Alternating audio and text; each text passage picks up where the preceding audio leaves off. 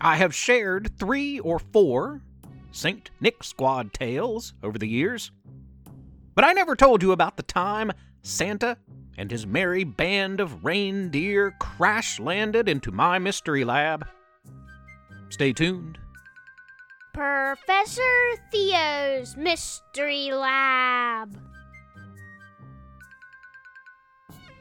I'm Professor Theo, broadcasting from my home lab in the wondrous town of splendid West Virginia.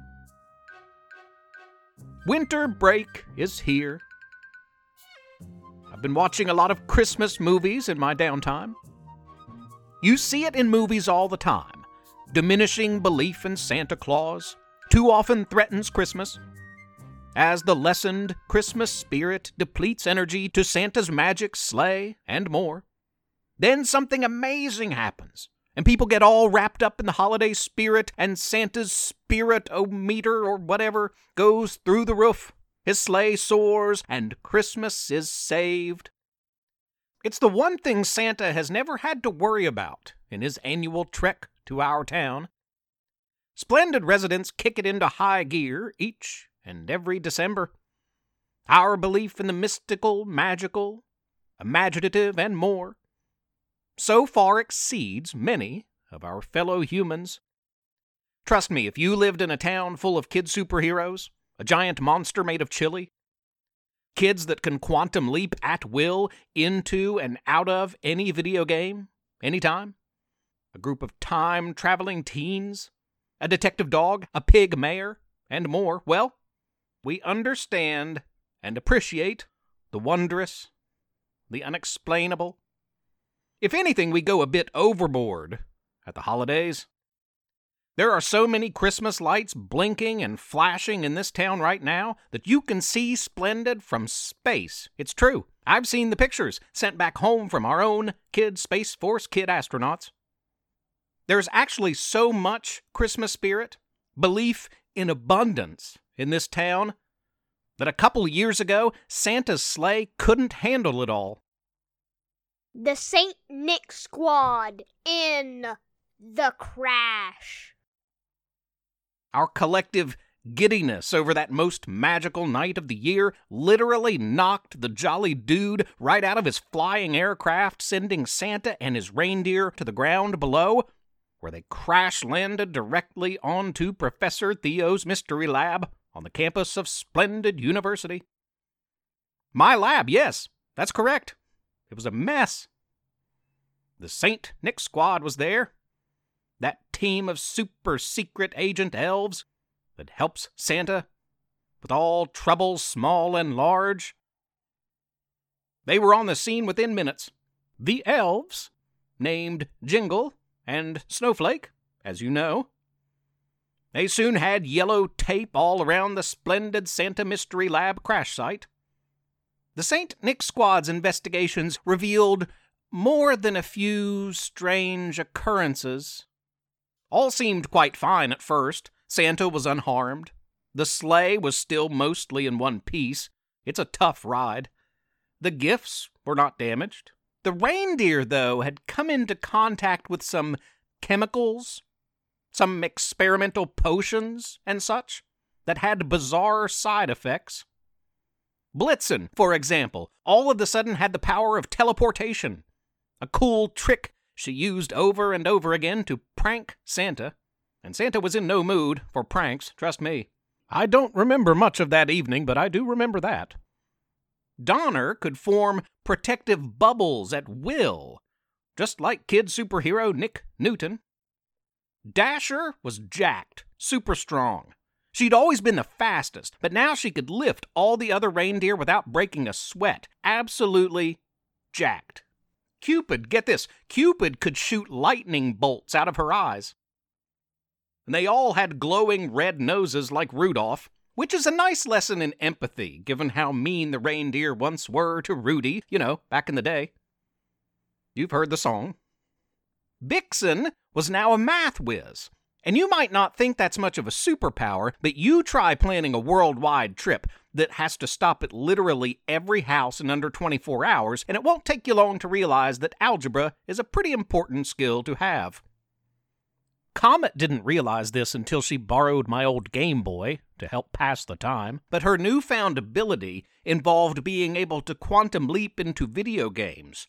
She leapt into one just long enough to help Max and Tanner and a couple of Italian plumbers with a top-secret mission in a ghost house, and leapt back out minutes later. The other reindeer were accidentally turned into a beetle, a Christmas Village character, a shrub, and 3 trees. Now get this, everybody blamed me. Like the outlandish, top-secret, often gossiped about, inexplicable, weird experiments of my lab had something to do with the whole thing. That is ridiculous. But the St. Nick Squad's investigation uncovered what they considered to be ironclad evidence that my potions transformed Santa's army that night. Jingle and Snowflake insisted that I do something to reverse the odd effects my lab had wrought, at least some of the more destructive ones, and get Santa back on course. But I was helpless. Even if my lab did have something to do with what happened, I didn't know how to undo what had been done. Fortunately, I knew someone who could help. Those time-traveling teens didn't like being awoken in the middle of the night, but when Jingle and Snowflake explained the seriousness of the situation, Ava, Kat, Dana, and Elliot jumped into action and met me at my lab. It's where their time-traveling device had been stored after our time-traveling foursome got in trouble for using it irresponsibly, remember? I'd made a few upgrades to it since then. Powerful upgrades. Those time-traveling teens were able to use it to blast everyone back in time by just a few hours. Everyone. And by that, I mean they totally rolled the clock back on everything, everywhere, like a total reset on basically the whole evening. Just long enough for Jingle and Snowflake to spread the word to splendid residents, telling them that they needed to tone down the Christmas spirit a bit. I mean, that's what had caused the wreck in the first place, our excess Christmas spirit. The kid superheroes joined them in helping to carry the message from house to house. Christmas lights were turned off citywide. 5 of the 6 holiday music radio stations quieted. I took down 12 of our 15 gigantic front yard inflatables. And you know what? It worked. Within no time at all, in a dark but comfy and quiet little town, you could suddenly hear, if you listened closely, the jingle of bells, the whoosh of the sleigh, and Santa's ho, ho, ho echoing faintly into the night. And fortunately, this time, no crash at all. My lab and Santa's reindeer were intact, just as all was intended to be. I have little recollection of the whole thing.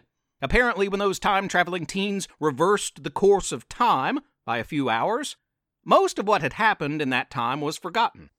The St. Nick Squad doesn't forget, though, and their detailed report to me left little to the imagination. They are not pleased. It was a strange holiday indeed. The year's splendid excess spirit almost brought the whole night to a grinding halt. Thankfully, all was restored to normal. Almost all. Apparently, Comet can still quantum leap into video games. I don't know how, but I'll get to the bottom of it. Look for her in future Tanner and Max adventures. Happy holidays to all, young and old. I hope you have a safe and healthy and happy season. That's all for this week. We'll be back soon with our 3rd annual New Year special, featuring the Kid Space Force and well wishes for 2021. A new year is near. In the meantime, have a wild wonderful week. Be good to each other. Professor Theo's Mystery Lab is written and read by Jonathan Joy. And Levi Joy.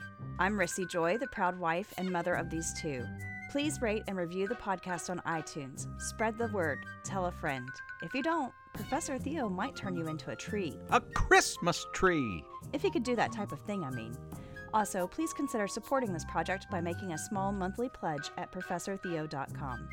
You can email our family at theprofessortheo@gmail.com or tweet at us at Theo_mystery. Thanks for listening. Tune in next week.